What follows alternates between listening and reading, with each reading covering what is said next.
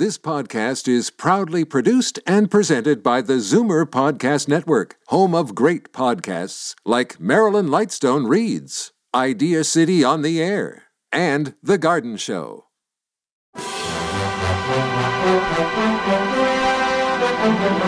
It's Zoomer Radio's Theater of the Mind with Frank Proctor. Open your mind as we fill your head with amazing thrills, chills, and laughs. Theater of the Mind. The best love programs from radio's golden age. Only on Zoomer Radio. Now, here is your master storyteller, Frank Proctor. Well, thank you, and welcome to the show. Well, partner, let's saddle up and ride into the Old West with another adventure with James Stewart as he drawls his way through another finely written script on the series, The Six Shooter. And, you know, I just love the way Stewart inhabits the character of Britt Ponsett with honesty and a very humane, caring way. We all know that Jimmy Stewart was a fine actor in the movies, but creating a radio character that is so believable, well, that's something else. Tonight, we hear the story of Sheriff Billy.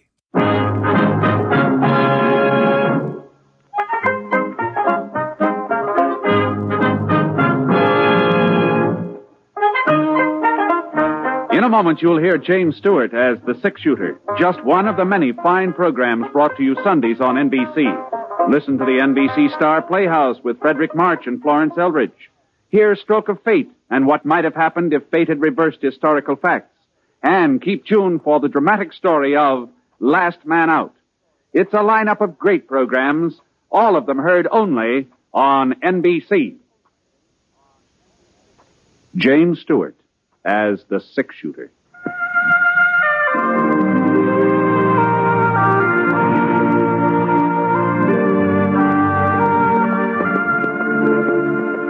The man in the saddle is angular and long-legged. His skin is sun-dyed brown. The gun in his holster is gray steel and rainbow mother of pearl, its handle unmarked. People call them both the Six Shooter. The NBC Radio Network presents James Stewart as the Six Shooter, a transcribed series of radio dramas based on the life of Britt Ponsett, the Texas plainsman who wandered through the Western Territories, leaving behind a trail of still-remembered legends.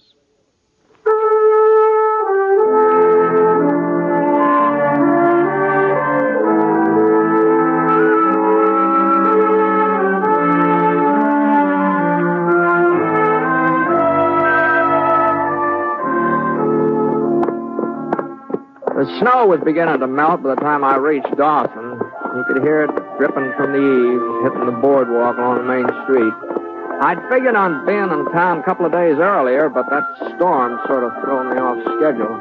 Not that I had to be there any particular day, but my winter job at Dave Engelman's ranch would be waiting for me whenever I showed up. But the sooner I got to Dave's, the sooner we could start moving his herd down to lower ground. Oh, Scar. Oh, boy. Well, it's almost noon, so I tied Scar to the hitching rail in front of Brick Vining's gambling hall and went hunting a place to eat. The town was sort of showing a little wear and tear. Of course, Dawson never had been a rich place, and I guess the drought last summer hadn't helped much. Folks just didn't have the money for improving the real estate, that's all. Except the jail. Huh. Gee, for a minute I couldn't believe my eyes. Well, it was all fixed up. Fresh green paint on the outside, new wooden steps leading up to the front door. Real honest-to-goodness bars in the cell windows. It sure was a different jail, all right. But the face grinning out at me from behind those cast-iron bars, well, that face hadn't changed a bit since the last time I was in Dawson. Howdy, Britt. Hello, Milt. I heard you was coming to town. Dave Engelman said you signed up with him. Yeah, that's right. You in for something, Milt? Oh, there's a little ruckus over at Brick Vining's place last night. Some folks said I started it. Uh-huh. reckon they're right. You do? Seems to me like you were in jail when I left Dawson a couple years back, isn't it? Was it Saturday night or Sunday morning? Could have been. I don't remember exactly. Well, if it was a Saturday night or Sunday morning, like as not, I was here. I ain't missed being thrown in more than 2 Saturday nights since they first built the place. Mm-hmm. Well, at least you're living in style. George, this jail looks a lot fancier than it used to be. Yes, yeah. New sheriff fixed it all up. New sheriff, huh? Sure. Oh, you heard about Saul Gordon being killed, didn't you? No. Well, what happened? Oh, well, it happened, maybe a couple of months ago. And, come on inside and have a look around while I tell you about it. Well, I don't know about that, Milch. Maybe the new sheriff wouldn't care about it. Oh, Sheriff Billy wouldn't mind. He'd like you to pay us a visit. Now, come on, Brett. The front door's unlocked. Well, all right.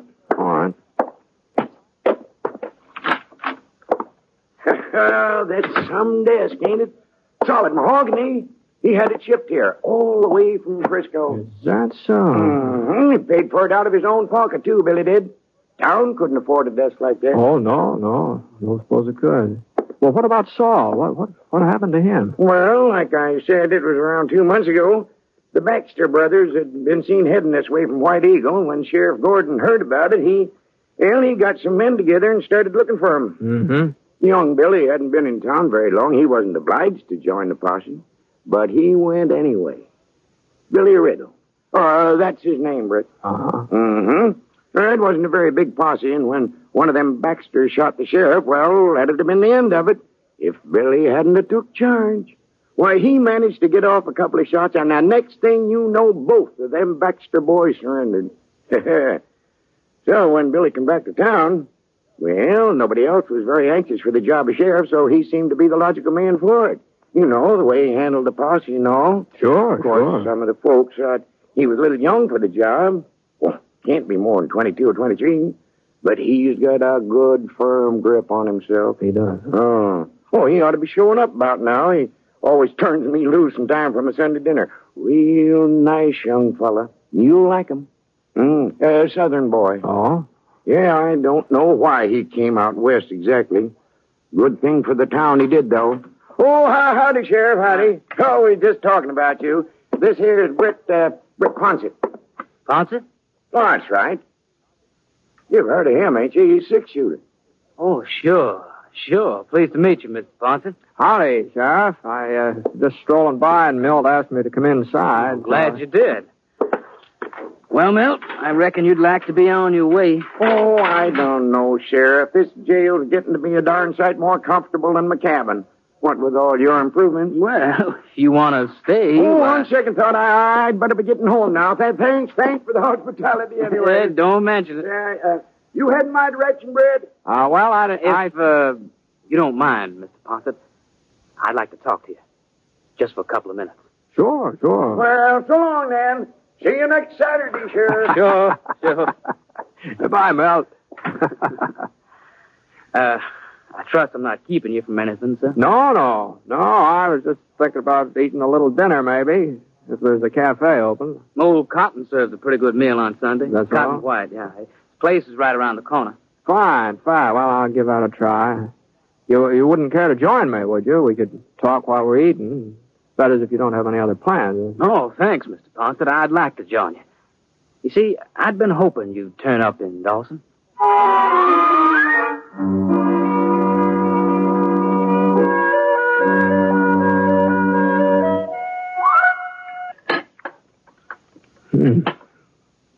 My George, I sure was a nice tender pot roast, wasn't it? Mm-hmm. Oh, boy, I ate too much. My belt's cutting into me like a cinch here. Wait till What was it you had in your mind, Billy? My name's Riddle, Mr. Quonset. Bill Riddle. Uh-huh, yeah, Milt told me. The name doesn't mean anything to you? No, not offhand. I heard a lot about you, Mr. Quonset, since I came to Dawson. Folks say you've traveled a lot around this part of the country. Covered it all, from one end to the other. Boy, I've done my share of moving about. What I wanted to know was if you ever ran into anybody else with the same last name as me. Riddle? Blake Riddle. That's the full name. Relative? My father. Oh. It's not a very common name. If you heard it, you'd be likely to remember it. Yes. Here's your pie, Sheriff. But what's that plate, though? It's hot. Thanks, God. No, I don't think I ever heard that name before. Well, I wanted to be sure. Was your father in these parts? I don't know. I know he was once. Not here in Dawson, but somewhere in this territory. Mm-hmm. You haven't heard from him lately?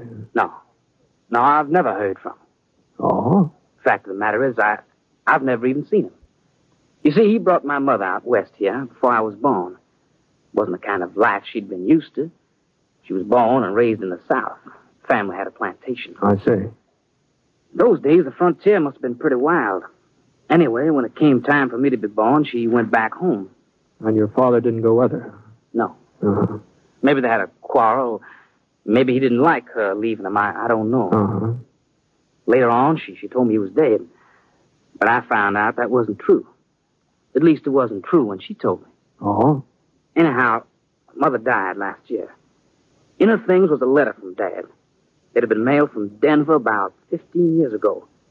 Said he was going to buy a ranch somewhere around Phoenix. He asked Mother to bring me along and meet him. From the way it was written, you could kind of tell he didn't expect her to come. Yeah. Well, some folks don't bear up very well when they're transplanted, you know. They take root in one place, and there's no point in trying to move. Yeah, I reckon they just weren't suited. But now, well, I thought maybe if Dad was still alive, I thought maybe he and I... Tell you the truth, Mr. Ponset, I guess I'm his son, even though I never saw him. More his than Mother's. I see. And ever since I can remember, I've wanted to come west, even before I knew about him. And I've been happy out here, too, happier than I've ever been in my life. Of course, I didn't figure on being sheriff. That was just an accident. Well, be that as it may, you're the sheriff, and Milt says you're a darn good one, so you've at least got one satisfied customer, huh? I'm going to try, Mr. Ponset. I'm going to try hard. I just wish that Dad... Well, if you should ever run into him, why... Sure. What the Sam Hill's that? Sounds like somebody's getting frisky. There he goes, Sheriff. Over by the mercantile. Yeah. Oh, he ain't doing no harm. He's just shooting up in the air that way. Ain't doing no good either. Looks like he's running out of lead. Yes, there he goes. Into Brick Vining's place. Hey, put the dinners on my bill, Cotton. I'll pay you for them later. Sure, Sheriff. Oh, hold up a minute, Billy. Yeah? Hey, didn't you recognize that fellow, the one's doing the shooting? What? No. Why should I? Well, his name is Ben Reed. Reed? You sure, Mr. Ponset? Yeah, I'm sure. I thought he was in jail over at Fort Lyon. I thought the marshal arrested him last month. Well, Ben Reed's been in a lot of jails, but he always sort of manages to break out somehow, you know. He won't break out of mine. You gonna arrest him, Sheriff? He's an outlaw, ain't he? Why, sure, but he's mighty fast with a gun. At least so I hear. Ain't that right, Mr. Ponset? Yeah, that's what folks say. Well, I guess there's only one way to find out.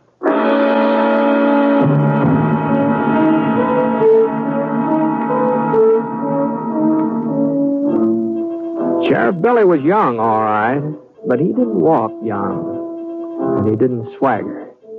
He just moved ahead like a man who knew where he was going. Of course, being a few years older wouldn't have done him any harm, especially if he was going to tangle with Ben Reed, and, well, there didn't seem to be any reason for me to miss all the excitement, so I started off in the direction of the gambling hall. If young Bill didn't know what he was doing, well, he'd soon find out. Ben Reed was sitting at a poker table dealing the cards. He didn't even look up when Bill came over and stood beside him. But Ben knew somebody was there, and he knew whoever it was wearing a star. He laid the deck of cards on the table, and he rested his left hand on his knee. Gee whiz, I sure hope Billy knew that Ben was left-handed. Your name's Reed? Ben Reed. You talking to me? I asked if you're Ben Reed. Yeah, I'm Reed. You broke out of jail over at Fort Lyon. Don't look like I'm still there, does it, Sonny? And you're going back. Oh. You're under arrest. I heard this town got themselves a new sheriff. Some youngster wasn't even dry behind the ears. Get on your feet. Sure. You know, most fellas your age have a lot to live for. They'd be sort of careful who they started ordering around, but maybe you're different. Maybe I am. What's your name, kid? Just for the record, I always like to know a man's name before there's any trouble. Bill Riddle. Sheriff Bill Riddle. Give me your gun, Reed. I said, give me your gun. For a couple of minutes, they stood there, not moving, staring at each other. And Ben Reed's left hand slid down his hip a couple of inches. And in spite of myself, I found my own hand going for my holster. And then Ben's fingers stopped. And I couldn't believe my eyes. He unbuckled his gun belt and let it drop on the floor. Well, I guess the only person in that room who wasn't surprised was Billy. He just picked up those guns. He nodded to the door. Ben didn't even look back. He marched right out into the street and Billy behind him. There was a minute or so before it sank in just what had happened. Sheriff Billy Riddle had arrested Ben Reed without even drawing his gun.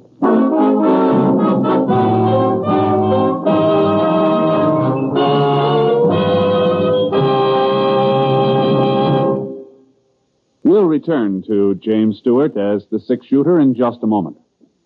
Ladies and gentlemen, your attention, please. I've got $100, 100 genuine United States dollars, and they're yours for a mere 75. Well, friends, suppose you heard an offer like that. You'd jump at it fast, wouldn't you? Well, that's the very offer I'm making you today. I'm promising a guaranteed return of $4 for every $3 you invest. And all you do is buy United States savings bonds. So sign up today for the payroll savings plan where you work or the bond-a-month plan where you bank. You'll feel more secure tomorrow if you buy United States savings bonds today.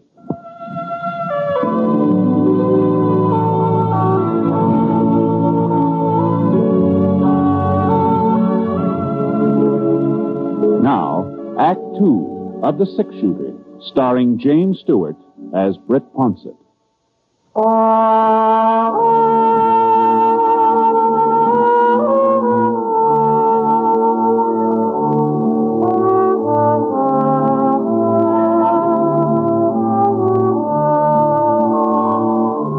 About 2 o'clock that Sunday afternoon, the snow started coming down again. Big, real big, heavy snow.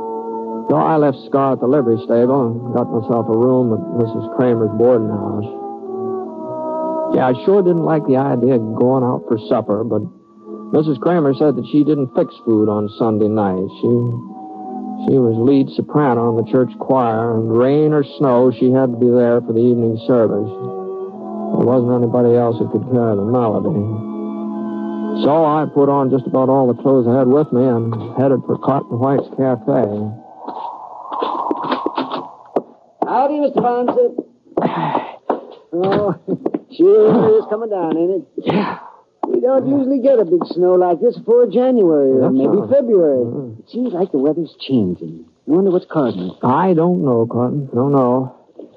I was afraid you might be closed. No, I would be, except for these lunches I'm packing. Yeah, the sheriff caught me just as I was locking the door. Oh? The idea of leaving for Fort Lyon in a blizzard like this. Fort Lyon? That's where he says he's going. Well, what for? Wants to turn Ben Reed over to the marshal there. He sure is in a big hurry to get rid of him for some reason. This don't make sense. Like as not, they'll never make it to Lyon, either one of them. But Billy says they're starting tonight, so... well, no, that does it.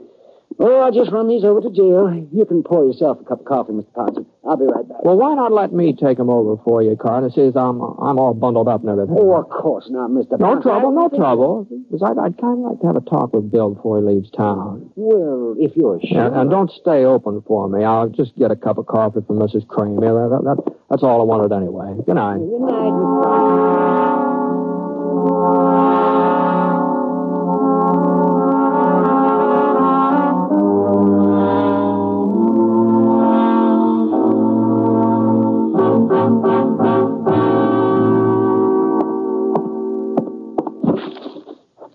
Oh, thanks for bringing them over, Mr. Ponson. Good night. Hey, Billy, you serious about striking out for Fort Lyon tonight? Yeah. Well, it looks to me like he's as safe here as he would be anywhere else. Guess he don't appreciate my company. That's right.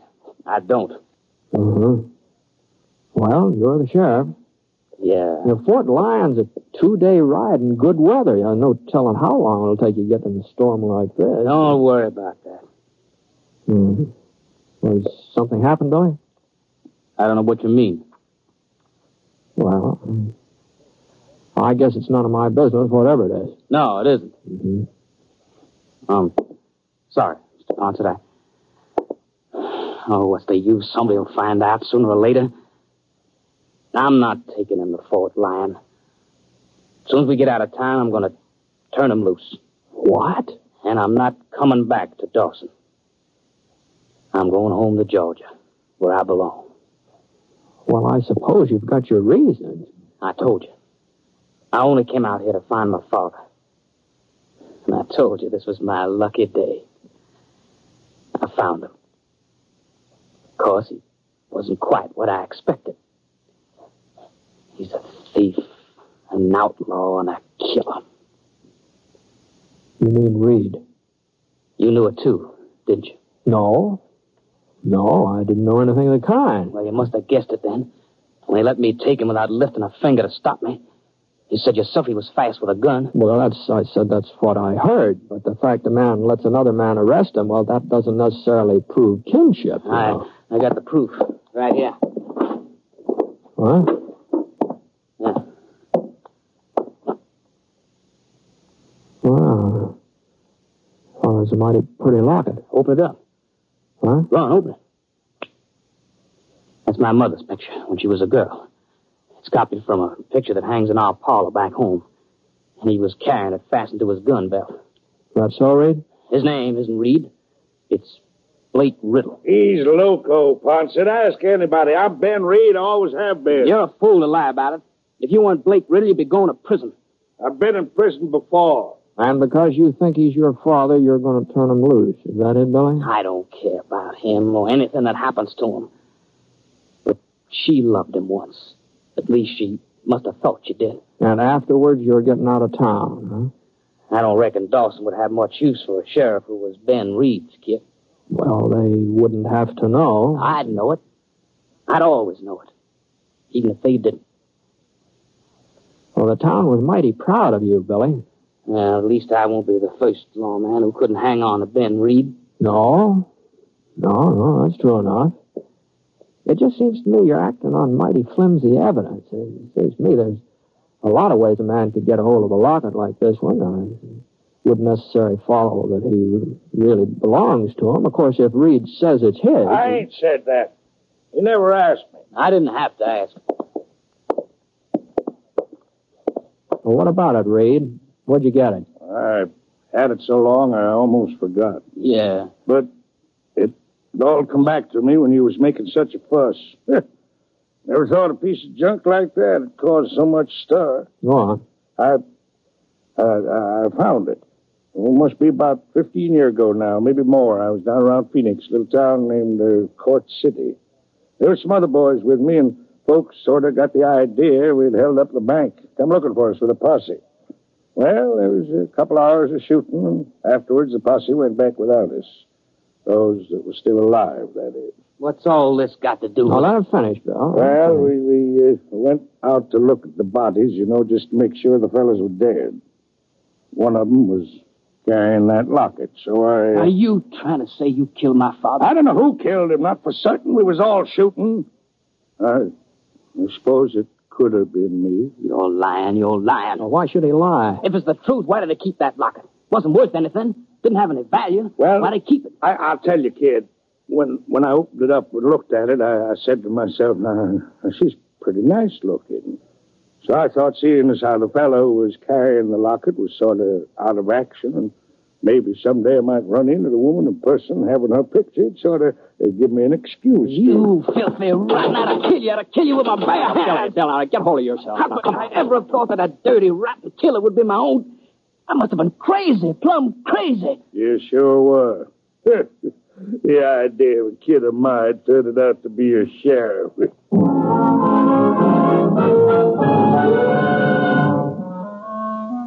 took Billy Riddle a little while to simmer down. When he finally did, he changed his mind about going to Fort Lyon. He decided to wait until the storm had died down, until he was sure of delivering the prisoner. Reed didn't say anything, not another word. Not until Bill went out back to get some wood for the pot-bellied stove. Why are you looking at me like that, Ponson? You didn't believe me, did you? Not entirely, Reed. No, not entirely. Why not? Well, for one thing, I was in Court City when you robbed that bank, and it wasn't 15 years ago. It was about 4 years ago. And the posse that went out after you, well, they didn't even get close to you. They came back, and all of them hadn't fired a shot. Well... And there was another, I think you would call it discrepancy. What's that? I knew all those boys in that posse, and none of them was named Riddle. Well, one thing was true enough. The important thing. Oh? His father is dead. And I killed him. What? 20 years ago, when his mother went off and left me, when she wouldn't come back, when she wouldn't even answer my letters. That's when I killed the man his father had been. I didn't think I had anything to live for. I didn't think I'd ever see Billy. I didn't think I'd ever see him as long as I lived. That's when I turned outlaw and became Ben Reed. That's when I killed Blake Riddle. Hmm. Yeah, maybe so. Maybe so. But as far as I'm concerned, there's a lot more of Blake Riddle here tonight than there is of Ben Reed. At least that's the way it appears to me.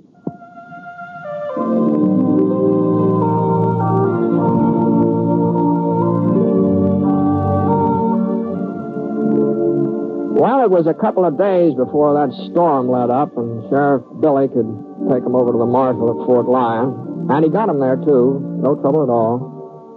Of course, a lot of folks said that afterwards Ben Reed would just break out of jail again like he always had before, but, you know, so far he hasn't even tried to.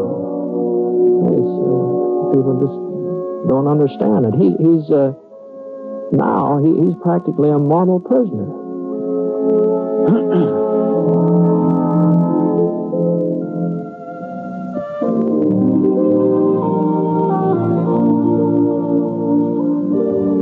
Within the next 5 years, millions of additional children will crowd the elementary schools.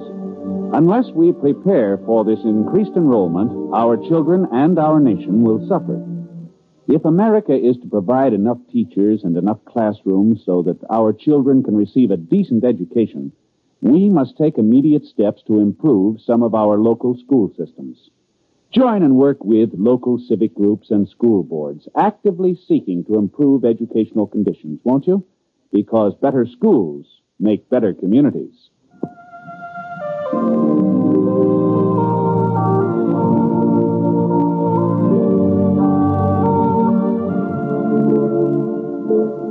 The Six Shooter is an NBC Radio Network production in association with Review Productions. It is based on a character created by Frank Burt, and the transcribed story is written by him. Mr. Stewart may currently be seen in the Universal International picture The Glenn Miller Story. Others in the cast were James McCallion, Ken Christie, Howard McNear, and Alan Reed. Special music for this program was by Basil Adlam, and the entire production is under the direction of Jack Johnstone. All characters and incidents were fictitious, and any resemblance to actual characters or incidents is purely coincidental. This is Hal Gibney speaking. Stay tuned for Phil Harris and Alice Faye next on Theater of the Mind. Time now for a guy by the name of Phil Harris, band leader and character actor, to join forces with his wife, Alice Faye, and deliver the story of investing in a new drug. Oh, sounds intoxicating. Good health to all from Rexall.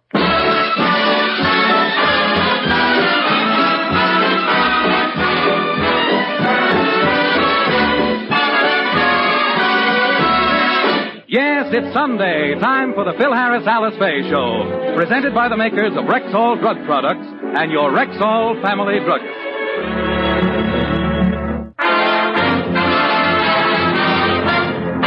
Good health to all from Rexall.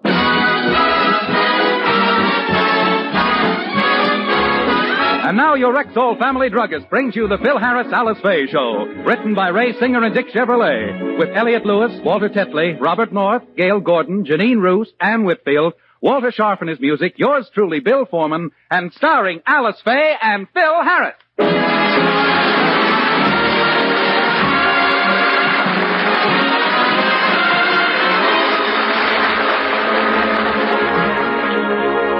Today is an average day in the Harris household. Alice has finished the lunch dishes, the children are playing with a new toy, and Phil has just come down for breakfast.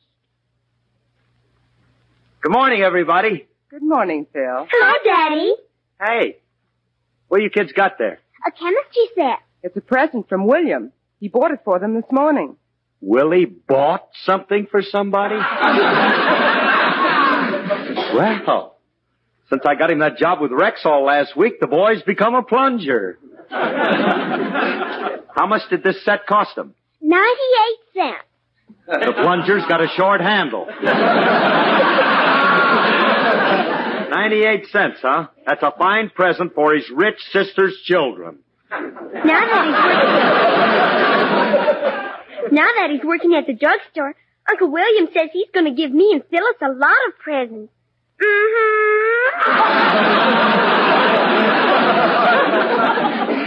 Yes, indeed. For Christmas, I can see him putting 2 small tubes of dental floss under the tree. Alice, look, a chemistry set is dangerous. They can hurt themselves messing around with that. Oh, it's just a toy and it's perfectly harmless. They can't get into any trouble with it. No, Daddy. This morning we made ink with it. You made ink, huh? How was it? It was delicious. You drank it? Alice, do something. Call a doctor. Get a blotter. No. Don't get excited, Phil. They just tasted it, and I washed their mouths out. They know enough not to do it again. Believe me. Girls, you'd better go outside and play now. Okay, Mommy. Come on, Phyllis. Willie. When he's not doing something to me, he's doing something to my children.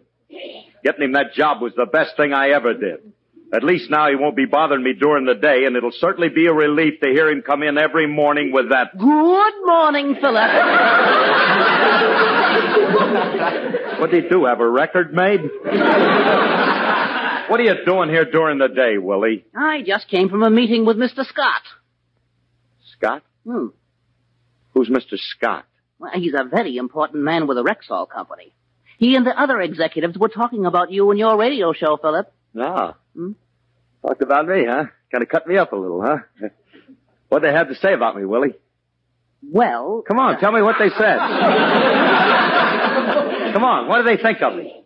You needn't worry, Philip. You have a contract, and there's nothing they can do about it. Knock off, will you, Levi? Get lost. Go back to the drugstore and stuff cotton in their aspirin bottles. Nothing they can do about it. What do you mean, nothing they can do about it? They'd have to be crazy to try to get rid of me. I'm the greatest thing since rubber gloves. Can't understand it. I can't even get to meet this Mr. Scott. How come you got so close to him in only 1 week? I don't know. Guess he was captivated by my sparkling personality. Captivated? You got a personality that sparkles like a hangnail. There's got to be another reason. Well, of course, he was very much impressed with the new bookkeeping system I installed. It's really quite a system. Oh, I'll bet it's just a gem dandy. You must explain it to me sometime. Oh, I'll be glad to. It's a double entry system. Cease. That's fine. Just close it up right there. Hey, look, let me ask you something. Don't you have to get back to the office? Oh, my goodness, it's almost 1 o'clock. I'd better hurry. Now, don't worry, Philip. Next time I see Mr. Scott, I'll put in a good word for you. If I can think of one. Goodbye. Bye, Willie. If I can think of one. Some sharp talk. Kid's really getting sharp. Ain't no stopping him since he won first prize for his tapioca pudding at the Pomona Fair.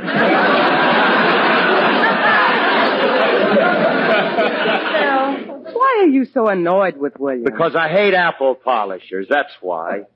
Just trying to get on the good side of the boss. Look, I wouldn't be surprised if he wasn't even trying to get me off of that show. Look, I'll get it. Must be Willie again. Probably forgot something. His beret. I'm getting a little fed up with his coming around all the time, and I'm going to tell him so. Why don't you stop coming around here and bothering me? So? You don't love me anymore. Oh, Frankie, I'm glad I found out in time before I made a fool of myself.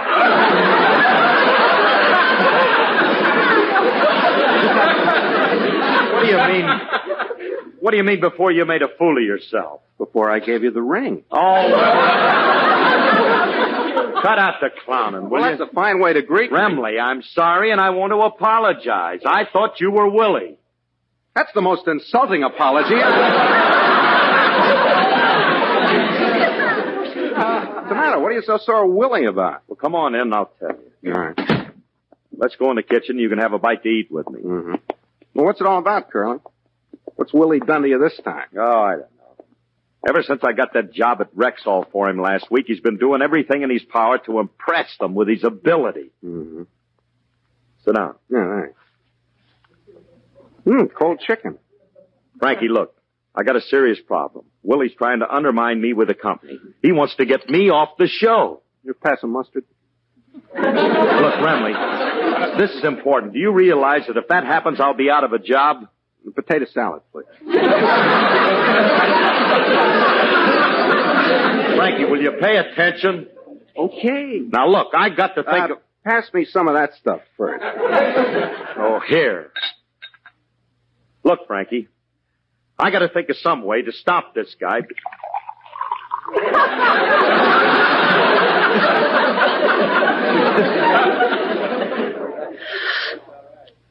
Hey, this is wonderful wine. Good vintage. Nice body, very dry. What do you call this stuff? Ink.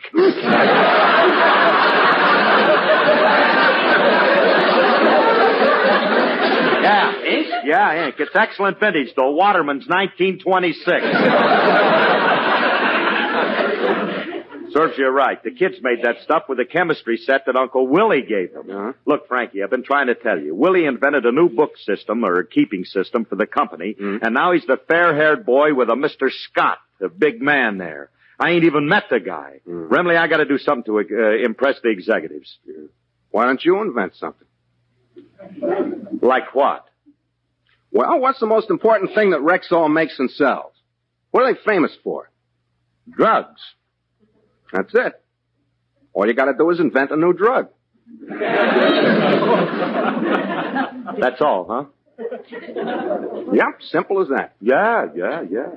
Yeah, there's only one trouble. I'm a little out of practice. You see, I haven't invented a drug for a fortnight now.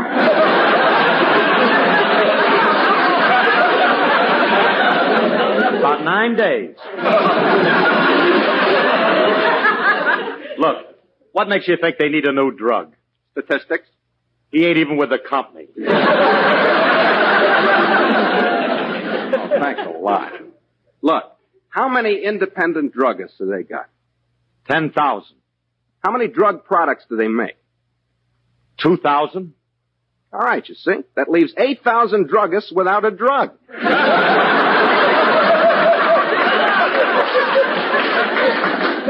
You must admit that makes sense. That figures. Sure. Hey, Remley. What? Whatever gave you the idea of inventing a new drug? Oh, the kid's chemistry set and my knowledge of chemical formulae. Formulae? Yeah, it's Latin. It's female for formula.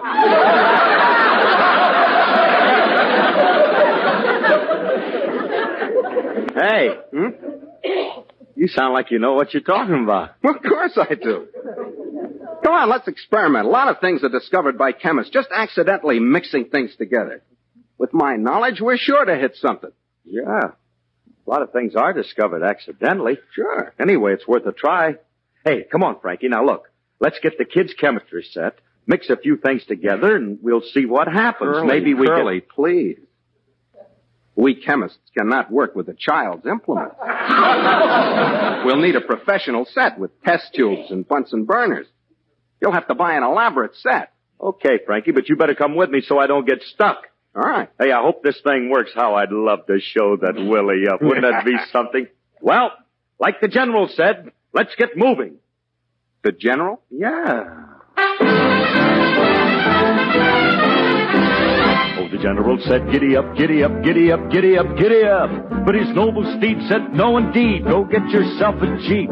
Then the general said, giddy up, giddy up, giddy up, giddy up, giddy up. But his man of war just said, what for? And went right back to sleep. Then the general called the captain, told the captain to tell the sergeant, to tell the privates that he personally would lead the charge. Now he made a loud and fervent speech, he made a strong appeal. And he said, good friends, just follow me, I'll lead you through the field. Then the general said, giddy up, giddy up, giddy up, giddy up. But his noble horse said, man, get lost, and walked right off the field. Then the general said, giddy up, come on, giddy up. But his stallion booed him where he stood and called that gent a heel. And that there horse come walking by, his noble head held high. And he walked up to the general, looked him smack dab in the eye. And he said, my friend, let's get it straight right now. If you think I'm going to lead a charge, you crazy as a cow. The battle raged and raged and raged, the shells fell all around. But the general stopped and did no bobbing, he just stood his ground. The soldiers fought and fought and fought, the battle was no cinch. But the general and his faithful horse, they didn't move an inch. Then the bugler blew his bugle, his comrades left the fray. The mighty war was over, so they proudly marched away. But the general on his noble nag, his face was streaming tears, said, I'll make that old hay burner move if it takes 1,000,000 years. Oh, the general said, giddy up, giddy up, giddy up, giddy up, giddy up. They left him so I'll never know if he ever made that darn nag go with his giddy up, giddy up, giddy up, giddy up, giddy up, giddy up. Oh, come on, horse. At least take me back to the officers' club. The general and his horse.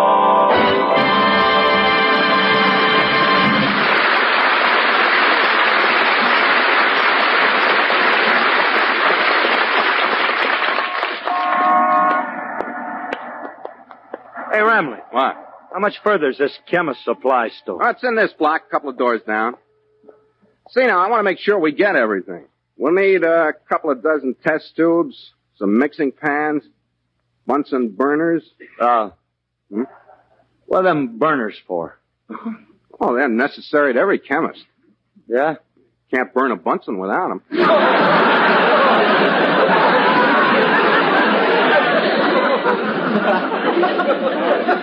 Besides, if we want to discover a new drug, we'll need them to heat up the ingredients. What are we after, a hot headache pill? How stupid can a man be? Curly, when we get in the store, you better let me do the talking. If we don't sound like professionals, they won't sell us anything. All right, Pro. You can do the talking. You better start it, too. Here comes the clerk. How do you do, sir? What can I do for you? Oh, nothing for me, but my colleague, Madame Curie, wants to buy it. Madame Curie? Pay no attention to Professor Harris. He's been working on the atom bomb, and he's a little radioactive. We'd like to buy the best chemistry set you have. Certainly. Your professional chemists, of course. Please. H2O CO2 and carbon 4 dioxide 5. And if that ain't enough, granite 3883.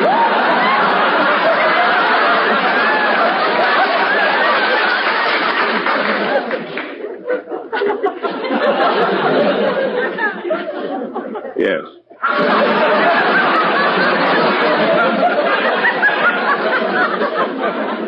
Yes. Now, will you please show us your most expensive set? Well, very well, if you insist. I have one on the shelf right here. This is the best chemistry set that money can buy. Yeah, this looks adequate. We'll take it. Wait, Pro, wait. How much is it, mister? Oh, not very much. The cabinet is $20. Ain't bad. Plus the chemicals, which are $165. Huh? Plus the smear slides, plus the culture discs. That'll be a total of $210. $210? Plus 3% sales tax. Hey, Bud. Do you have a brother working in a packing house who cut up a steer for me 3 weeks ago?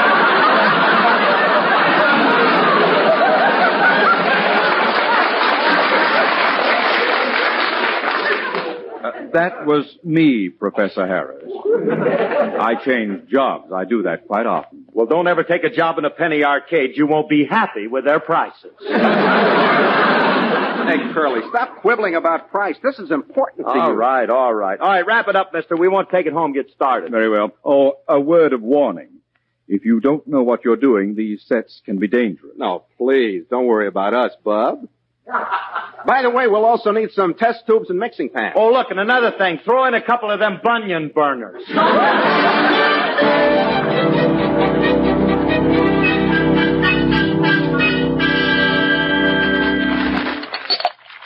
Hey, Curly, look at all these chemicals and acids we have. Oh, with what we have here, we shouldn't have any trouble inventing something great. Let's get started. Yeah, but, hey, Remley. You think we should be doing this here on the dining room table?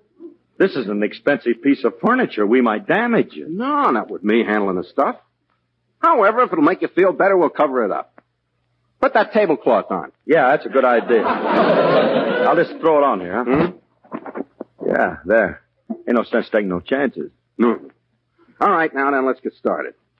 First, I'll pour a little of this into a test tube. What is it? Hydrochloric acid. Harmless stuff. I'll just pour a little in this test tube. Frankie, be careful. Look, you're splashing it all over the tablecloth. Well, that's all right. We got a lot of it. Stop worrying. It won't hurt the cloth. Okay, as long as it... Remley, are you losing compression?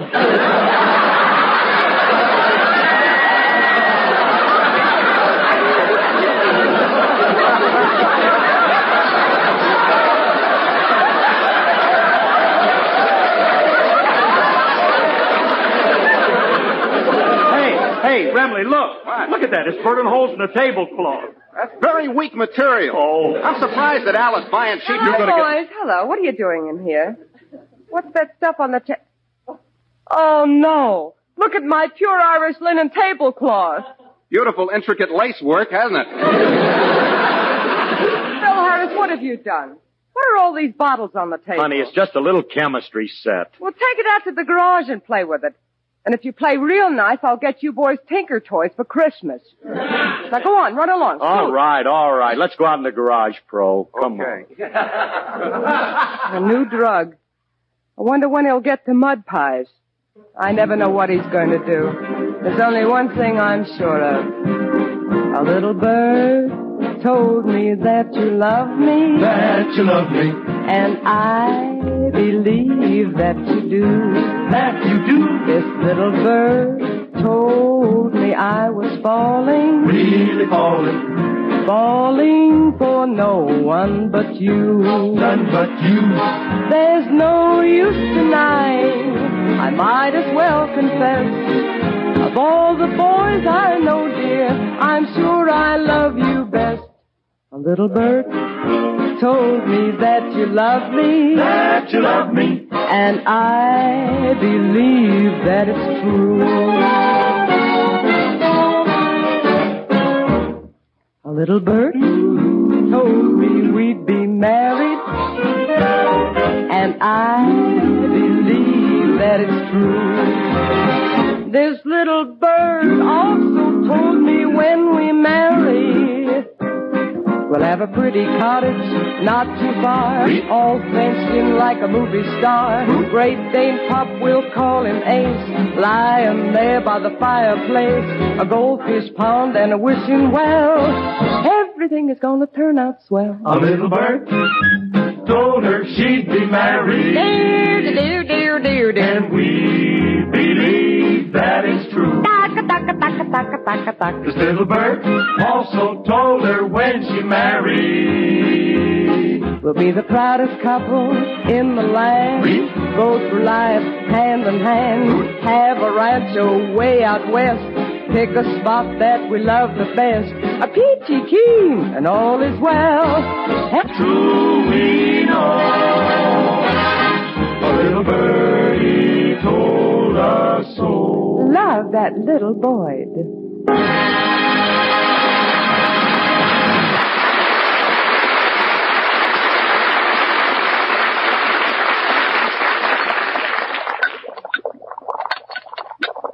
Hey, Frankie, how we doing? You think we got something here? Don't disturb me. I gotta concentrate. It's coming to a boil. Hey, look, it's changing color. It was pink and purple, and now it's changing to orange and blue. Well, then we got it, Frankie. Can't you see it's the perfect drug for Rexall, a pill that's half orange and half blue. I still like pink and purple. Now, Curly, I think we got something here, though. As soon as it cools off, I'm going to pour it and let you have the honor and privilege of being the first one to taste our new drug.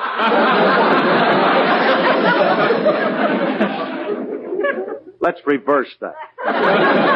I'll pour, you taste. No, but Curly, I'm a scientist.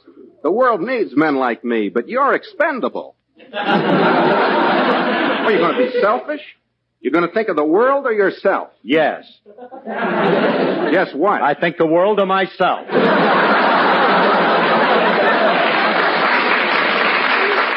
Look, Remley, let's face it, we're both afraid to taste this stuff. Yeah. Well, what we need is a human guinea pig to try it out on. Yeah, that's what we need, a guinea pig. Somebody who... What are you two guys doing in the garage? Well, if it ain't Julius, oink, oink, Abruzio. Hey, come on in here, kid. Come on in. Yeah, come on, pull up a sty and sit down. Hey, you guys, let go. Get your clammy meat hooks off of me. What are you characters up to? Julius, my boy, I'm going to give you a chance to become famous. I'm going to let you do something that'll make this world a better place to live in. You and you alone, Julius, can make your fellow man very happy. Sorry, I ain't interested. Why not? I ain't gonna knock Mr. Harris off. Nobody's asking you to knock me off. All we want you to do is to help us with a little experiment.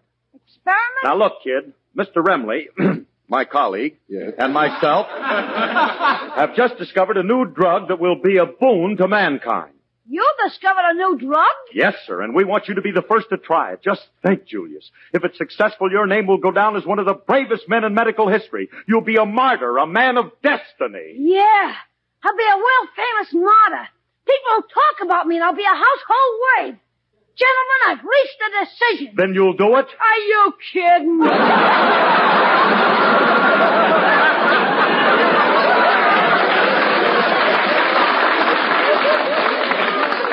Julius, I made this stuff. What are you afraid of? What could happen to you? I can drop dead.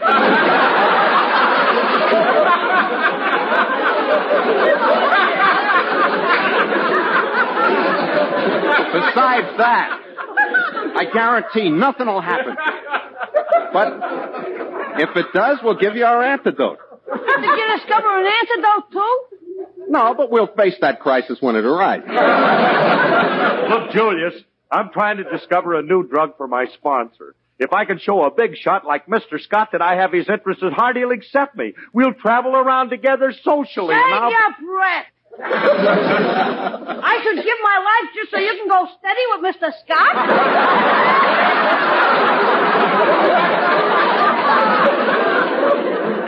Julius, look. I poured a little in this test tube. Here, just taste it. Stop shoving it into my hand. Ouch, it's hot! Julius, you're dropping it.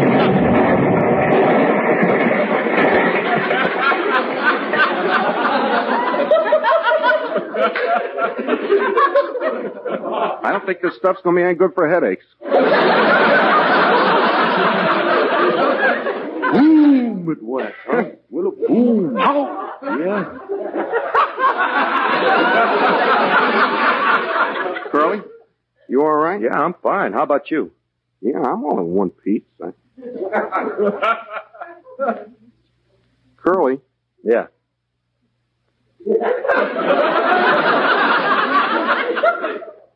Wasn't Julius standing here a minute ago?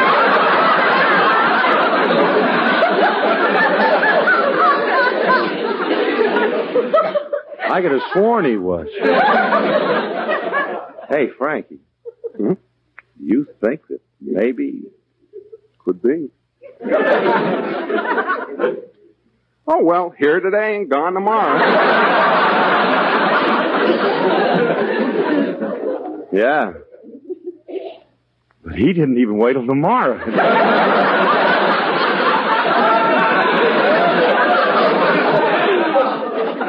Poor little Julius.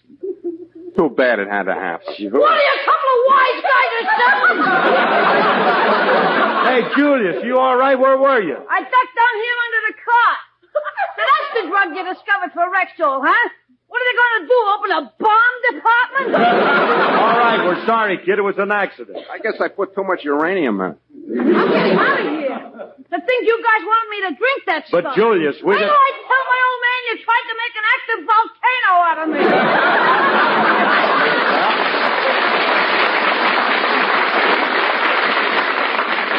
There goes the guinea pig, Mr. Remley. This is a nice medical discovery you made. What's it supposed to do, blow up the germs? Oh, Philip! Oh, no, look, there comes Willie. There he comes, and he's got some guy with him. If he sees what we did, I'll be a laughing stock. He'll tell everybody. I gotta keep him out of the garage. Hey, Frankie. What? I think I found a use for our drug. You mean? Yeah, now start pouring, keep pouring, just enough to scare him off. Are you ready? Yeah. Drop it as soon as they get near the garage door. Oh, Philip, Alice told me you were...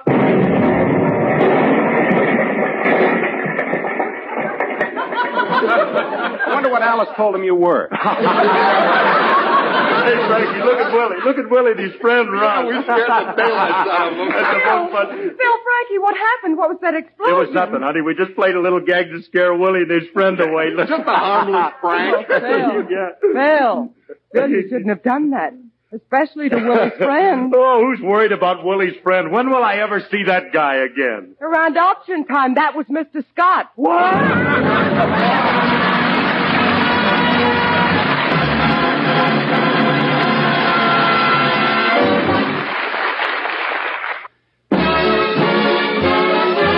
This program was produced and directed by Paul Phillips. The part of Frankie Remley was played by Elliot Lewis, and Julius was played by Walter Tetley. Alice Faye appeared through the courtesy of 20th Century Fox. This is Bill Foreman wishing good health to all from Rexall. Sunday is Fun Day on NBC. Stay tuned to this station for the Edgar Bergen Charlie McCarthy Show, which follows immediately. Thank you for listening. Tomorrow night, it's Dragnet, followed by My Favorite Husband. Thanks to Paul Stringer and Joel Schoenwell for technical support. The executive producer for Theater of the Mind is Moses Neimer. I'm Frank Proctor. Have a great night. This podcast is proudly produced and presented by the Zoomer Podcast Network, home of great podcasts like Marilyn Lightstone Reads, Idea City on the Air, and The Garden Show.